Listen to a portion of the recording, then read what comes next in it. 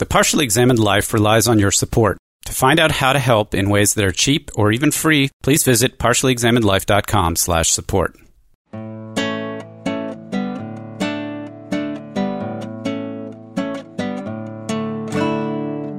You're listening to The Partially Examined Life, a podcast by some guys who were at one point set on doing philosophy for a living, but then thought better of it. Our question for episode 178 is something like, what would an ethics that really acknowledges that people are determined be like? Or maybe, is society on an irreversible trajectory of degeneration? And we read Friedrich Nietzsche's 1888 book, Twilight of the Idols. For more information, please check out partiallyexaminedlife.com. This is Mark Linsenmeyer, more last man than overman in Madison, Wisconsin. This is Seth Paskin in Austin, Texas. This is Wes Alwan in Cambridge, Massachusetts. This is Dylan Casey, intoxicated at 10:30 a.m. on a Sunday in Middleton, Wisconsin. Is there a story behind that, Dylan? Are we supposed to be intoxicated? Okay, metaphorically. The best life is intoxicated, right? We should live as intoxicated beings. Are we in a frenzy of creative activity here? A frenzy? That's why we're doing it earlier in the day. Seth, are you in a frenzy in a way you would not be if we did it at night?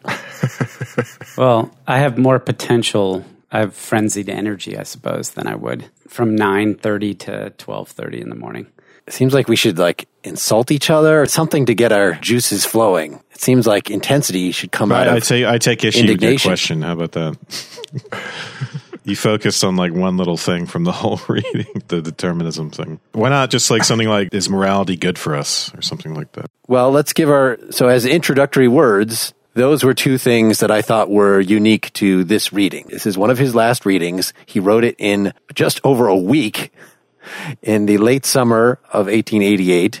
So some people take it as a good overall summary of his philosophy. And we do have a lot of the same themes. Morality is despisure of life, and what is our proper connection to the instincts, things like that we've seen in many of his other works that we've already talked about in other podcasts. The two themes that I articulated from my questions were things that I thought were unique to this work, which are the emphasis on freedom of the will is an illusion. And so given that he is very much in favor of values, he can't just say, choose life or something. It can't be a matter of choice.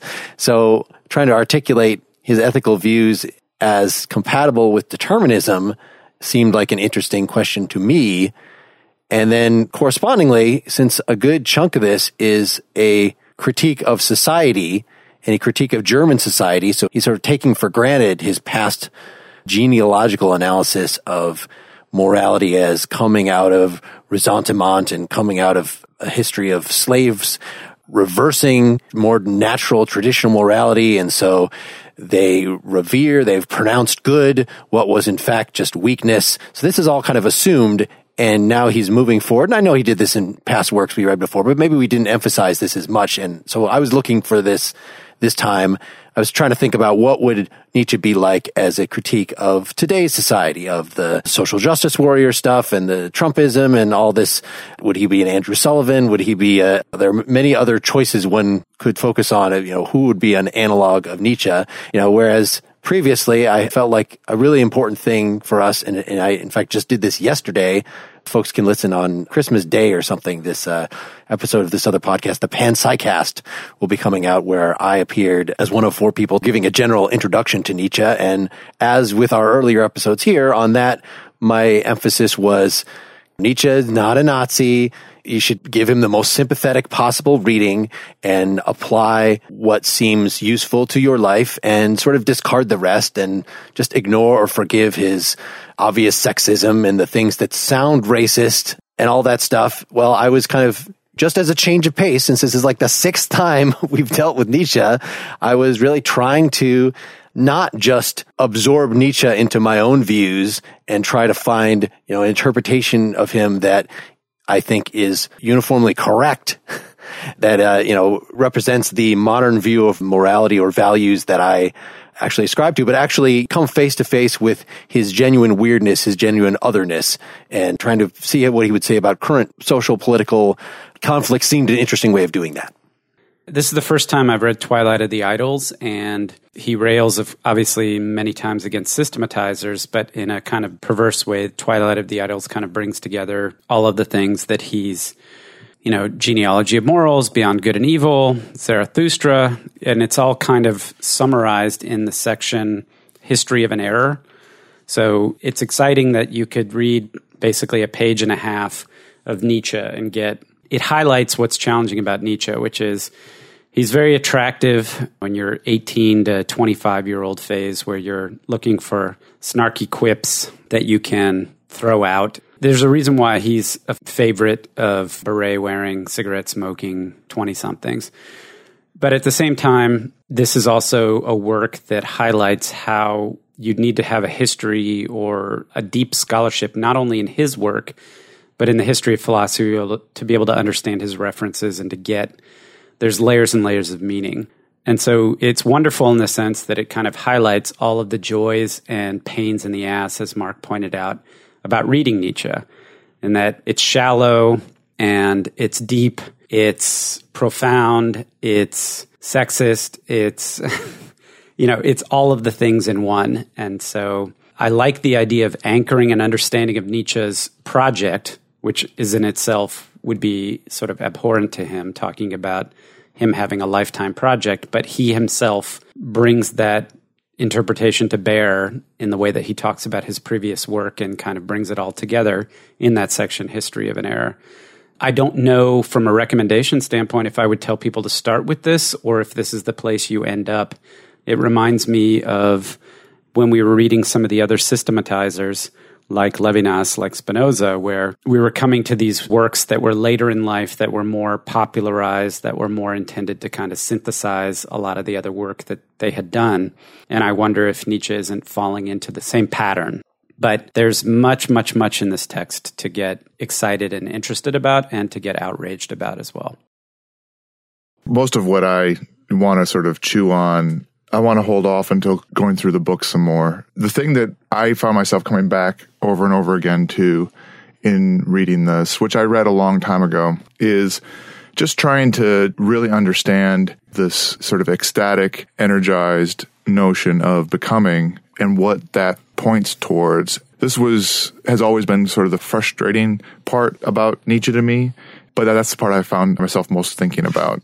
And the second thing to me was unpacking his criticism of modernity, particularly the reason equals virtue equals happiness equation, the great Socratic equation, and how that is still true with us, and how the things that infect morality and affect religion also ultimately really infect reason itself from his point of view, and chew on that a little bit.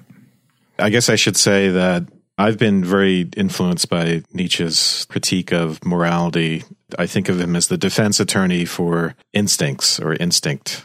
The first really great defense attorney for instinct before the advent of Freud, who's really a follow-up on that. And I think largely before Nietzsche, the instincts simply have a bad rap. So the way this all starts out is Nietzsche's talk of the pessimism of philosophers and the negative attitude they take towards life, which is to say the negative attitude they take towards instinct. Our impulses are just a problem. They're to be solved by reason, or the philosophical use of reasoning that Socrates called dialectic. And the way to become happy is just to become virtuous, which means using our reason to keep our instincts from overrunning us. I think, despite all that the many times we visited Nietzsche, it's still a really radical and interesting critique, this idea, this disagreement that Nietzsche has with that, this willingness to go so far as he does in the first section, The Problem of Socrates, to say that happiness equals instinct. So I think, Seth mentioned the way that Nietzsche is so appealing to adolescents. And I think with good reason, because adolescents are sort of waking up to the hypocrisy of adults and the ways in which they talk the talk of morality, the ways in which morality actually incorporates some of the things that it supposedly opposes, the way it actually incorporates aggression and hate while cloaking itself in the trappings of love and so on. So anyone who's read my political writing knows that the critiques I give are very heavily influenced by Nietzsche, and they represent a skepticism of people's proclamations of being interested in morality and justice rather than simply continuing a sort of cycle of vengeance and ressentiment. So that's my interest. Maybe we should read the preface to the book, just because it's really sets things off nicely. Maintaining cheerfulness in the midst of a gloomy task fraught with immeasurable responsibility is no small feat. And yet what is needed more than cheerfulness? Nothing succeeds if prankishness has no part in it. Excess strength alone is proof of strength. A revaluation of all values, this question mark so black, so huge that it casts a shadow over the man who puts it down. Such a destiny of a task compels one to run into the sunlight at every opportunity to shake off a heavy, all too heavy seriousness.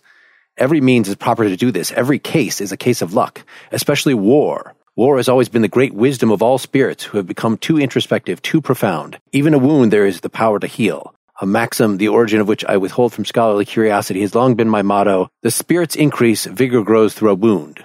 So what are we doing here? This is his style. Typically of him is prankish. It's going to be a little snarky, but we already have right in here a couple of the very last line of the whole book is make yourself hard.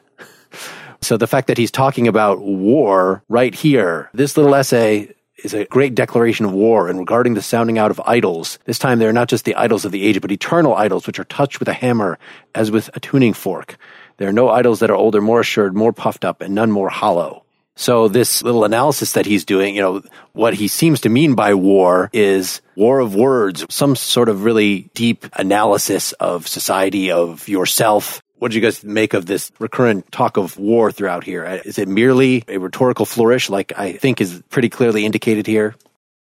On the one hand, it's a war of words, right? Yeah, against the idols, which are religion and morality and everything associated with them, specifically Christianity, and including science, including basically everything gets everything gets ultimately tainted by slave morality and Christian morality, even its opposite, even atheism, actually. A certain form of that, Nietzsche is a big critic of that, is simply an expression of, a continuation of the nihilism in Christianity. But this warlike, I think, Mark, you're asking if he's literally an advocate of violence and aggression between human beings, or if we are to think of that spiritually.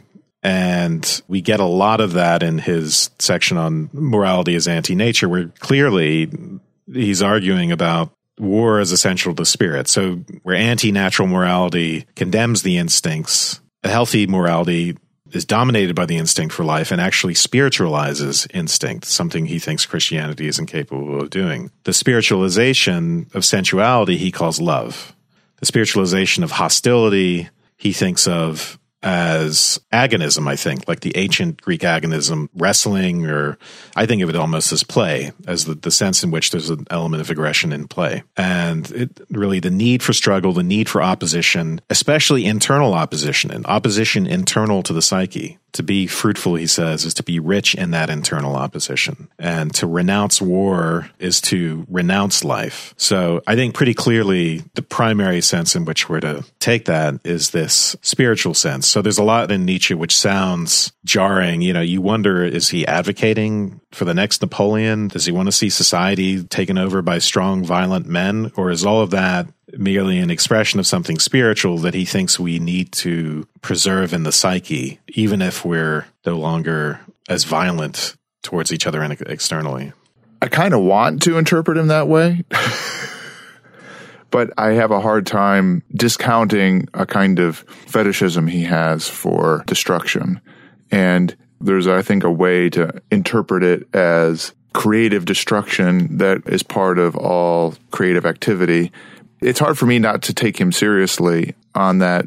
I'll just use the word again, that fetish of great men and great acts as being the sign of great creativity, even if they're nominally appalling, and that he sees great source of becoming in all those things. And to me, adjudicating that in terms of what it would mean in terms of the activity of society and what it would mean to live in such a place and his judgments in those respects, for me, it's hard to tease out, because I felt more reading this book than ever before in reading him, how much he is reacting to the times, or wondering if he isn't in great part reacting against his times, which he probably would admit to, that, in his critique of contemporary society, that there's something deeply decadent about it, and that he's just feels a straitjacket of contemporary society that's bad for individuals, bad for the flourishing of human beings. And so there's this kind of overflowing of the sense of conflict as being good, because there's so much push against conflict. But I don't know how seriously to take what seemed in a plain way to open the door.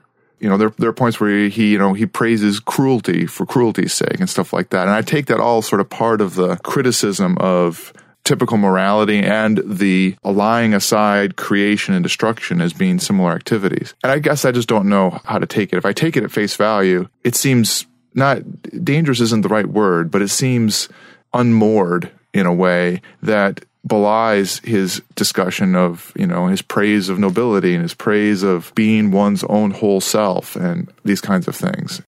So I'm going to point us to number 36 in the first section. Are we immoralists harming virtue?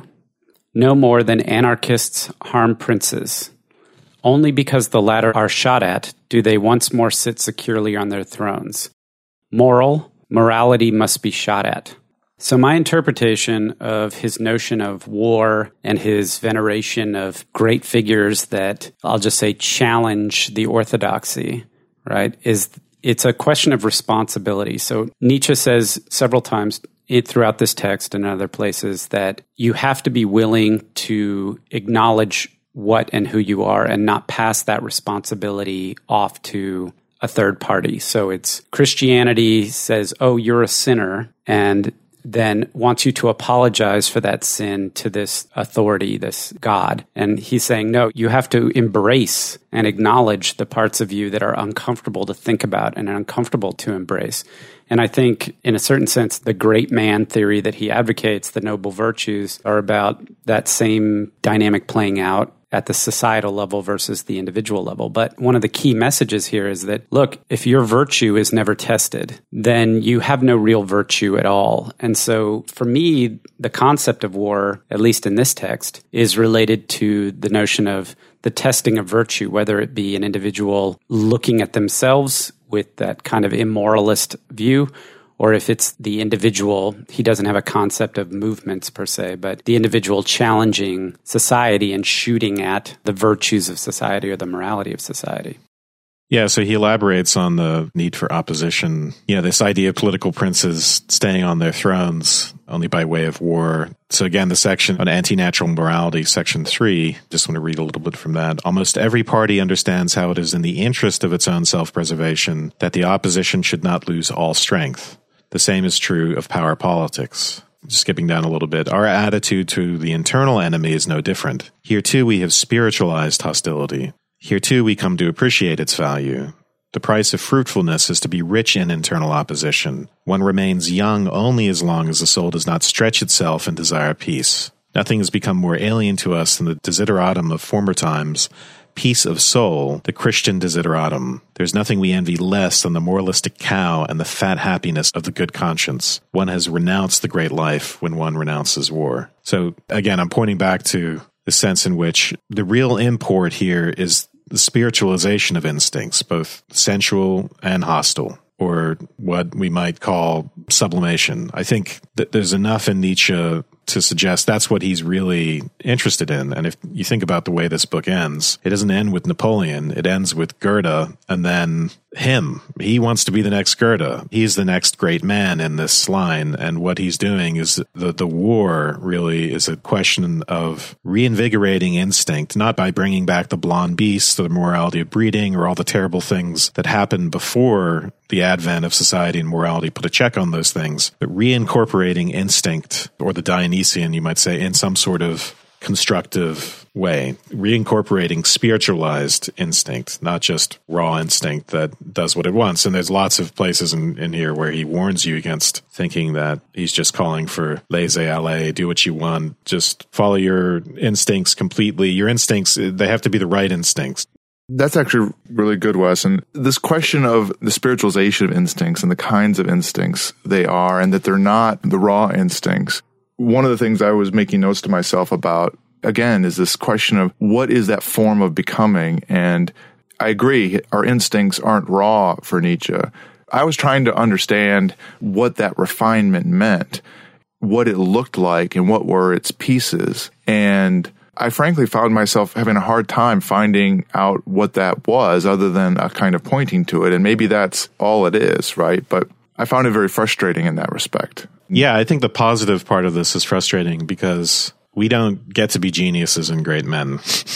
So what's in it for us? You know, if this is a self-help book, if we were to think of this as self-help in some sense, or think of this as having something constructive for us, and we get to the point where he's talking about Napoleon and Goethe and himself, that sort of elitism leaves us out. Is that what you're talking about? It's frustrating, or? Well, that might be, but you just articulated it in an interesting way to me, that what does Nietzsche have to say about all of us as a whole, as opposed to the ones that are great geniuses or could be? Does he have anything to say to all of us at all? Or is his railing against morality and religion and all the rest of it a cry against the tamping down of great genius without really caring about how it works for everybody else? In some ways, he's deeply anti-democratic, and it may be that part of the problem is that, let's say you just said, okay, yeah, there's a big problem with religion and morality, but at least it keeps the peace, right? On the face of it, he seems to just think that's just terrible, and that is not worth having either of those things because they cause great problems for great men, and he would pull the lid off that. And it's not clear to me that he doesn't care about the question of social stability, or he doesn't think that the cost of social stability, that morality and religion have overshot, that it's really all about oppression, and that's true for all the individuals as well as the great men. I just find myself, frankly, just kind of confused on it, about where he comes out on it. So just one of the places where he talks about, you can't go back. So what he's not calling for is simply a return to something prior. So in 43 of Skirmishes, he says, a reversion, a return in any sense or degree is simply not possible. And then a little farther down, no one is free to be a crab, as in no one is free to go backwards. Nothing avails.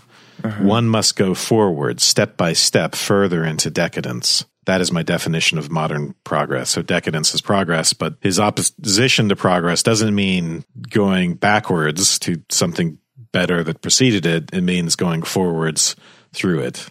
One can check this development and thus dam up degeneration, gather it and make it more vehement and sudden. One can do no more. So you can dam it up, but you can't stop the progress, the decadent progress. It's inevitable. So it sounds in many ways like a Marxian critique, where it's not that you can simply do away with capitalism at will, or that you could skip capitalism if you wanted. Capitalism would be a natural part of the path towards communism. But the question, I think, maybe part of what you're asking, Dylan, is what comes next? Is it just that a society in which most people are sort of subject to slave morality and most people are degenerate and decadent, but it's somehow safe for great men? Or is there something in it for society as a whole? Will it be a social transformation?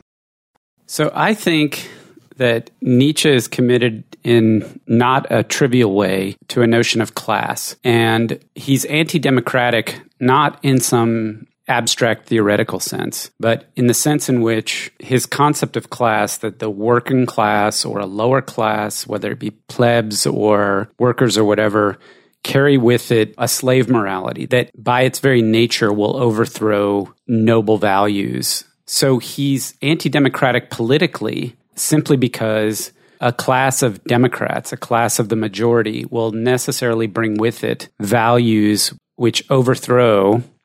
Well, they undermine freedom, ironically, is ultimately his argument. Liberal institutions undermine freedom. Well, yeah, that's a whole different, I won't say it's a whole different, but to me that he's making a point there about the difference between the struggle to reach a place and then once you reach a place that, again, going back to that notion of war, that liberal institutions, while they struggle to implement, are struggling in favor of freedom, but once they're there, they're actually anti-freedom, anti-liberal. I just think that Dylan, trying to get back to that point about his political point of view, he's anti-democratic in a very fundamental way. There's a part in here where he says, when I travel abroad, people ask me, who are the great German thinkers? What are the great German books? And he says, Bismarck, right? Well, Bismarck represented politically a return to a kind of, I won't say totalitarian, but an authoritarian, centralized German state that was anti-democratic, that was militaristic. And I don't think there's any way to nuance that point of view in him, at least not in this text. Let me read the passage about liberalism that you're referring to. This is 38 in the Skirmishes. So the Skirmishes is like the whole second half of the book, just for listeners, which are a bunch of little essays that are kind of one-off. Sometimes a couple of them are grouped on one theme, but for the most part, they're little kind of blog posts. My conception of freedom, the value of a thing sometimes does not lie in that which one attains by it, but in what one pays for it, what it costs us. I shall give an example. Liberal institutions cease to be liberal as soon as they are attained. Later on, there are no worse and no more thorough injurers of freedom than liberal institutions. Their effects are known well enough. They undermine the will to power. They level mountain and valley and call that morality. They make men small, cowardly, and hedonistic. Every time it is the herd animal that triumphs with them. Liberalism, in other words, herd animalization. So that's hardly an actual argument, and he doesn't really say anything more about this. He only mentions democracy a couple times in here. Well, in the next section, he mentions democracy directly. So 39, critique of modernity. Our institutions are no good anymore. Once we have lost all the instincts out of which institutions grow, we lose institutions altogether because we are no longer good for them. Democracy has ever been the form of decline in organizing power. And then he says, in order that there may be institutions, there must be a kind of will, instinct, or imperative, which is anti-liberal to the point of malice, the will to tradition, to authority, to responsibility for centuries to come, to the solidarity of chains of generations, forward and backward ad infinitum. So I think pretty clearly the anti-liberal stuff and the anti-democratic stuff are connected, and they're connected to this whole idea of opposition and struggle, the sense in which that ceases once the institutions are established, and the way in which that kind of laxity, that kind of rest is bad for us. It's like not getting any exercise. So I was trying to compare this to Burke. Mm-hmm. Burke is not committed to violent change. In fact, he's really doesn't, thinks that the stability of the current institutions, which are pre-democratic, the ones he's referring to really, is a good thing. At the same time, the fact that power was concentrated in a nobility, and the nobility then was actually able to do things, to create things, to care about a legacy in a way that if everything is purely democratic, then you get a lot of squabblings. You don't get really amazing things done. You get this is what he doesn't really go into. Why does he think that they undermine the will to power, they level mountain and valley and call them morality? So it sounds like he's thinking that the democratic are immediately going to, as soon as somebody gains a lot of power or money, they will take it from him and distribute it to everybody else. Like they'll do stuff like that. They'll trim the tall stalks of wheat. They'll bring everybody down to size. The examples he gives in this section are libertinism, basically. He says irresponsible living is called freedom. And remember, this whole section is about freedom and what he thinks of as freedom. And he gives specifically the example of marriage, which the whole point of marriage is indissolubility. And the institution, once that's done away with, once you can just get divorced really easily, the institution itself is dissolved. There's no point in it. And he even opposes getting married for the sake of love, because that's not the point. And love fades, but marriage is supposed to be indissoluble. He thinks you could found it on property, the property drive or the sex drive or status or things like that far more stably than you could on love. And I think he's demonstrably, empirically right about that. And then he does the same thing with labor, where he sounds like once you start giving labor the right to organize and vote, you make them unhappy with their state and you essentially destroy the institution. That section you talked about, a marriage, Wes, there's an analog in there where he says, at some point in the text, he's talking about the English, and he says, you can't be an atheist but stick with Christian morality. Once you get rid of the idea of God. George Eliot, yeah. Yeah, he's got some, there's quite a bit of fantastic invective in here. But with respect to what you were talking about, Mark, this notion just prior to the section you read, in section, I believe it's 37, he says, equality as a certain factual increase in similarity, which merely finds expression in the theory of equal rights, is an essential feature of decline. The cleavage between man and man, status and status, the plurality of types, the will to be oneself, to stand out, what I call the pathos of distance. That is the characteristic of every strong age. And later on in the book, he says, it shouldn't be everybody is treated equal. It should be everybody's treated as appropriate. He says something like equality for equals and inequality for unequals. So acknowledging that people are unequal is not a veneration in itself of nobility or the top, this kind of great man theory, but it's a violation against nature, which is kind of what is the central theme of the book in some respects, that instinctually, if you look at nature, if you don't accept a leveling Christian value, it's obvious that people are unequal, and we should acknowledge that inequality and address it as such. Some are heard, some are superior, some are leaders, some are warriors, some are not. And the violation comes in trying to ignore that. I like the comparison to the earlier parts to the overall. You can't ignore the genealogy of something. So you can't think that your current moral intuitions somehow just come from human nature. They come from a specific historical process, and the history of ideas are such that they came from Christianity.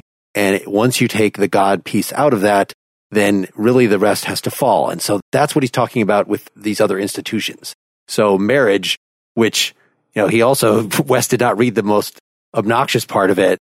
The rationality of marriage, that it lay in the husband's sole judicial responsibility, which gave marriage a center of gravity. Well, today it limps on both legs. So in other words, the marriage was founded as something that was not equal. It was not a relationship. Yeah, the woman as property. Yes, yeah. Exactly. But again, the solution is not, it's degenerated, let's go back to, once the woman's consciousness is raised, once she is attained full personhood in terms of being treated that way, having the self-consciousness, being a full participant, then we have to somehow move forward. And it's the same with this labor question. He says at the end of it, I ask once more, if one wants an end, one must also want the means. If one wants slaves, then one is a fool if one educates them to be masters. So the solution is not that the working class should no longer be educated. I don't think. It's that we've already started this process where education is more widely available, but yet we want to not fall into this trap. The current state, elsewhere he talks about the fact that higher education is more widely available, means higher education is just sort of churning out people that will be fit for political service. It's about mediocrity. So it's not, we must reassert the inequality of people. It's, if we're going this direction, I think at least a profitable interpretation of Nietzsche is that one needs to take these developments and be creative and spin out what should be the next stage. That's right, but he's also pointing out that a kind of freedom is born out of constraint. That mere freedom, lack of constraint, is decadent and also sort of antithetical to true becoming. And I think that points back towards this notion we talked about earlier of there being a kind of deep determinism and contextualization of people. He sees that as something that needs to be acknowledged. And again, the very strength of our freedom comes out of opposition, and that's where the energy of it comes from. It's unclear what that means, except in kind of pointing to what the next stage is after you've, as Mark pointed out, that the point is not to go backwards and reinstitute old constraints because they were better for us. It is to understand those, get our new freedom going forward. And I think it's worth emphasizing. So I see the sections on where he's going on about my conception of freedom is 38 to 41. And then 41, towards the end of that, he gives us a pretty frank statement that he does not mean the abandonment to instincts. So freedom, which I do not mean. In times like these, abandonment to one's instincts is one calamity more. Our instincts contradict, disturb, destroy each other. I have already defined what is modern as physiological self-contradiction. Rationality in education would require that under iron pressure, at least one of these instinct systems be paralyzed to permit another to gain in power, to become strong, to become master. I think if you want to understand Nietzsche, it's passages like these where there's some more complex psychology going on that's critical. This idea of not having instincts simply conflict, which is what leads to decline, what makes us sick, but somehow harmonizing them, creating a hierarchy of instincts. If you think of him as having good things to say about hierarchy and the pathos of distance and all that stuff, if you read it at a psychological level, even as we lose that in society, to lose that psychologically means we're in big trouble. So this idea of one master instinct system or some hierarchy of instincts, I think, is really important. I want to make sure that we keep in mind here when we're talking about the freedom requiring opposition and all this, is this other, I think earlier when we were discussing in past episodes, freedom, at least as I was taught that Nietzsche believed in it from Fritjof Bergman, was that freedom is identification with an action. So there's this term from Nietzsche as a Funktionslust, an animal exercising its facilities, being able to really stretch out. That's the feeling of freedom.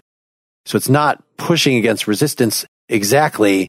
Here we have in the Four Great Errors, section 2 at the very end, all that is good is instinctive, and hence easy, necessary, uninhibited. Effort is a failing. The god is typically different from the hero. In my language, light feet are the first attribute of divinity. I think it's not that hard to reconcile this idea that it should be easy. Ideally, freedom should be a pleasant experience, right? With the idea that you'd need the restraint, you need the restriction. It's the notion of something being itself without it being constrained by being, right? It's that whole notion of, I want to say will to power, but there's another phrase he uses. Yeah, so there's conflict and then there's conflict, right? So he has a lot in this section on Socrates, and then the section on the Four Great Errors.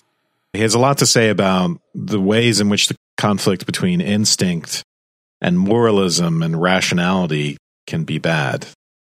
But we still want some sort of resistance. We still want a warlike soul. We still want conflict of some sort. We just don't want the type of conflict which leads to what he calls the disintegration of the will. And he talks about virtue in the true sense, in his sense, as coming out of instinct, but in a way it's educated instinct. It sounds almost like Aristotelian habituation. It's when the right instinct system has mastery and you're acting out of that. So instead of you having impulses in one direction, then you're just forcing yourself to do things, trying to be virtuous. It's easy in the sense it all comes out of instinct. One way that I think about it is being full for anything means going all the way up to the edges, to the borders. So real flourishing would be constantly feeling the constraint that allows you to know that you are operating at your fullest. But there are constraints out there, undeniably there are constraints out there that prevent that flourishing, that are borders of a different sort. True freedom is in the context of that first one, of operating at the limits of one's own flourishing, that you feel those borders, those constraints. And it seems clear that there can be a variety of them. And also, even in the case of bad constraints, he points to the activity of people's freedom in those cases, even though he would acknowledge them as being bad and horrible. In the absence of constraints, you get this decadence, which I still would like to understand a little more fully. I don't completely get it, but the oppression that you have that really destroys the flourishing of human beings is, well, I guess the question is distinguishing between those borders that come from the limits that we have sort of intrinsically out of our own beings, on our own instincts, and the ones that are pressured onto us that prevent our flourishing. Are they differences in kind between those constraints, or are they just incidental differences? Have you guys read the full quote there from section 38 about freedom and its relationship to war and constraints and all that? You can read some more, yeah. Okay. For what is freedom? That one has the will to assume responsibility for oneself. That one becomes more indifferent to difficulties, hardships, privation, even to life itself. That one is prepared to sacrifice human beings for one's cause, not excluding oneself. Freedom means that the manly instincts which delight in war and victory dominate over other instincts, for example, over those of pleasure. The human being who has become free, and how much more the spirit who has become free, spits on the contemptible type of well-being dreamed by shopkeepers, Christians, cows, females, Englishmen, and other Democrats. The free man is a warrior.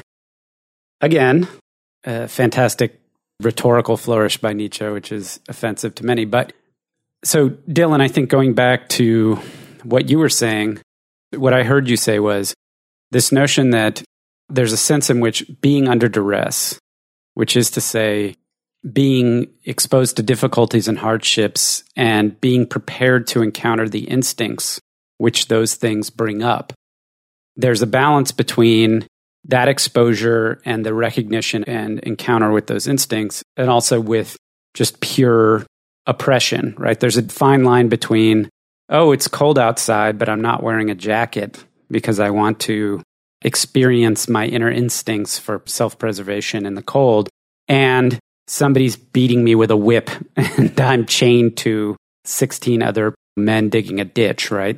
That idea that privation and hardship can be oppressive is part of what's problematic in this romanticizing of exposing yourself to the elements. This is very much of the time where in literature you talk about man against nature and this idea that the great individual can go up against the forces of the world to try to test the limits of human endurance versus kind of societal oppression and the kinds of limitations and challenges that society and other individuals can place on us.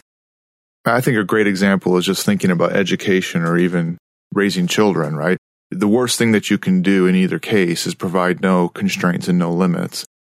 Well, maybe not. There is a bad, which is providing no constraints and no limits. And there's also a bad, which is subjugating them and tyrannizing them. Yeah.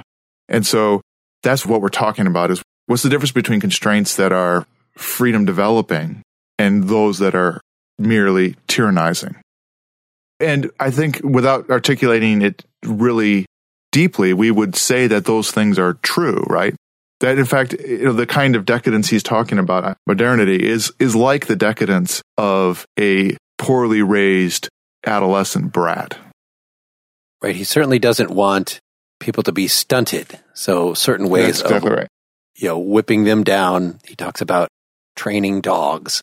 This is in the section of the improvers of mankind, I believe. Does anybody think that the dogs are being improved by being squashed down in this way? So that would be a kind of, there's certainly many kinds of suffering that are like that do not make one stronger.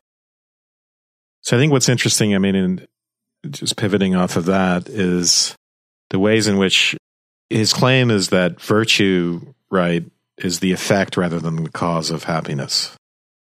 The four great errors is he's really concerned about the confusion of cause and effect. It's not that virtue is the cause of happiness, it's that actions have their source in a kind of physiology and instinct. They don't have their sources in what we're commanded to do in these thou shalts and thou shalt nots and what we can do to ourselves with reason and philosophical reasoning about morality. They come from a deep place, our actions. And we'd already have to be happy to be doing the right things. And, again, this is the section where he's saying that it's not that the instincts aren't curtailed enough by thou shalts and thou shalt nots that leads people to do bad things. It's that the will or the instinct has simply disintegrated. Then you have to ask what leads to the disintegration of the will. And in the sort of narrative that he gives about Socrates, it's as if there's two types of decadence. The one that precedes, and actually he gives this account also in Morality as Anti-Nature, you begin with these anarchic, unruly passions, what he calls them disastrous and stupid-making, before we get to the point of spiritualizing them. And you can be decadent in the sense that you could just simply be ruled by instinct and ruled by passion in an unconstructive way. And then the decadence that follows on that, the second kind of decadence, is the one that overreacts to them and tries to tyrannize them. It just makes things worse. But then you have to ask the question, how does this all start in the first place? So when Socrates arrives on the scene, the Greek society, he says, is already in decline. He is there offering himself as a cure and offering dialectic as a kind of cure to a decadence that already exists. And of course, he's just fighting decadence with decadence. But then the question is, and I don't think this is something that Nietzsche ever really addresses, where does that decadence come from in the first place? Where does that anarchy of instincts come from in the first place? If virtue follows on happiness instead of the other way around, if it's just all about this sort of fundamental physiology and comportment of the instincts, then how do you educate instincts? How do they decline in the first place, and how do we educate them in the right direction?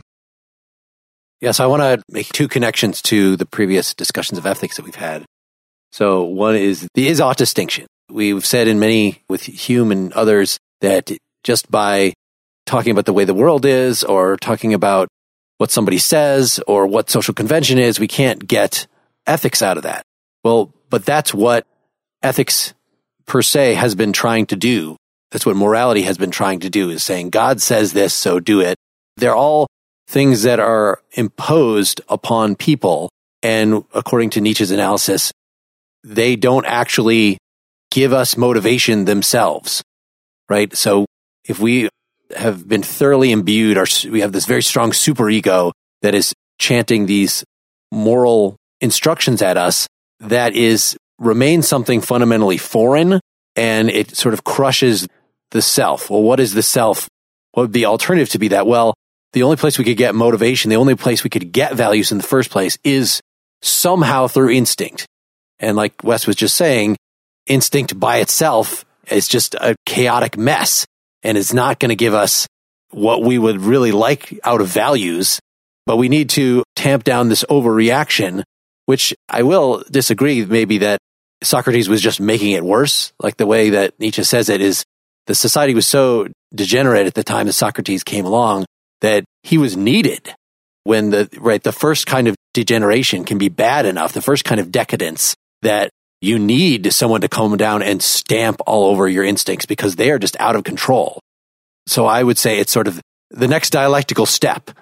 So Socrates was a step forward, was a progress, even though, as you said, degeneration is a type of progress, decadence is a type of progress.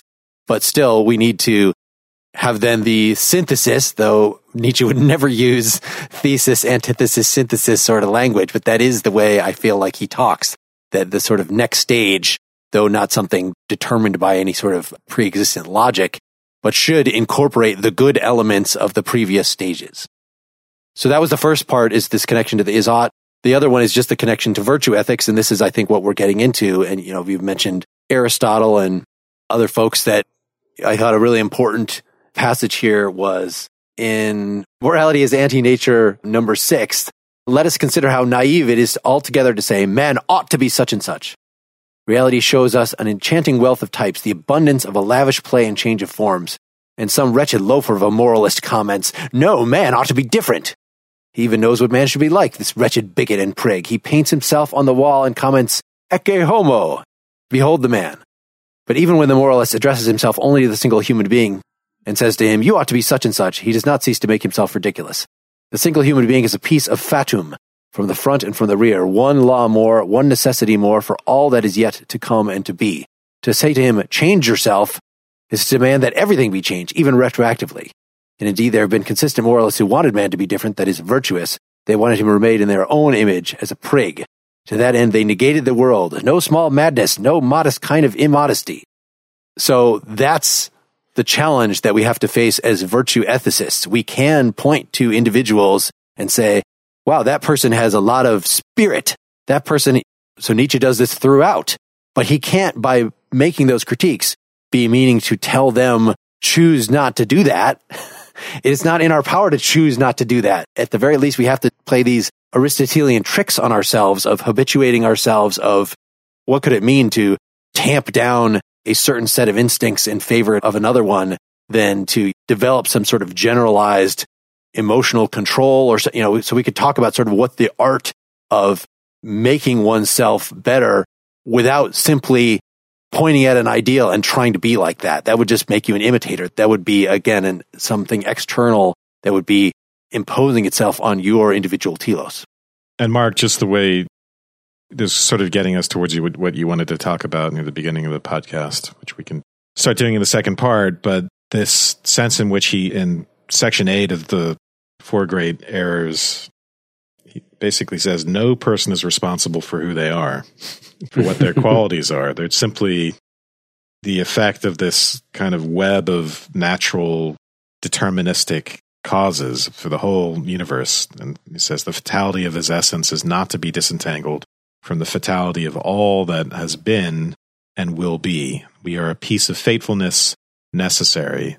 And then he says something that he repeats this sort of theme, that we actually can't be evaluated in some sense. We can't be held responsible, and we can't be evaluated, because to do that, we would have to evaluate the whole of life by standing outside of it, and that's something we can't do. We'd have to sort of live everyone's life or experience every possible life, stand outside life as a whole, and then be able to render judgment on it in order to develop the moralistic kind of Christian system of values where we could condemn ourselves and condemn our actions. Whereas for Nietzsche, we have to recognize that it's life values through us. And we can't do anything about that.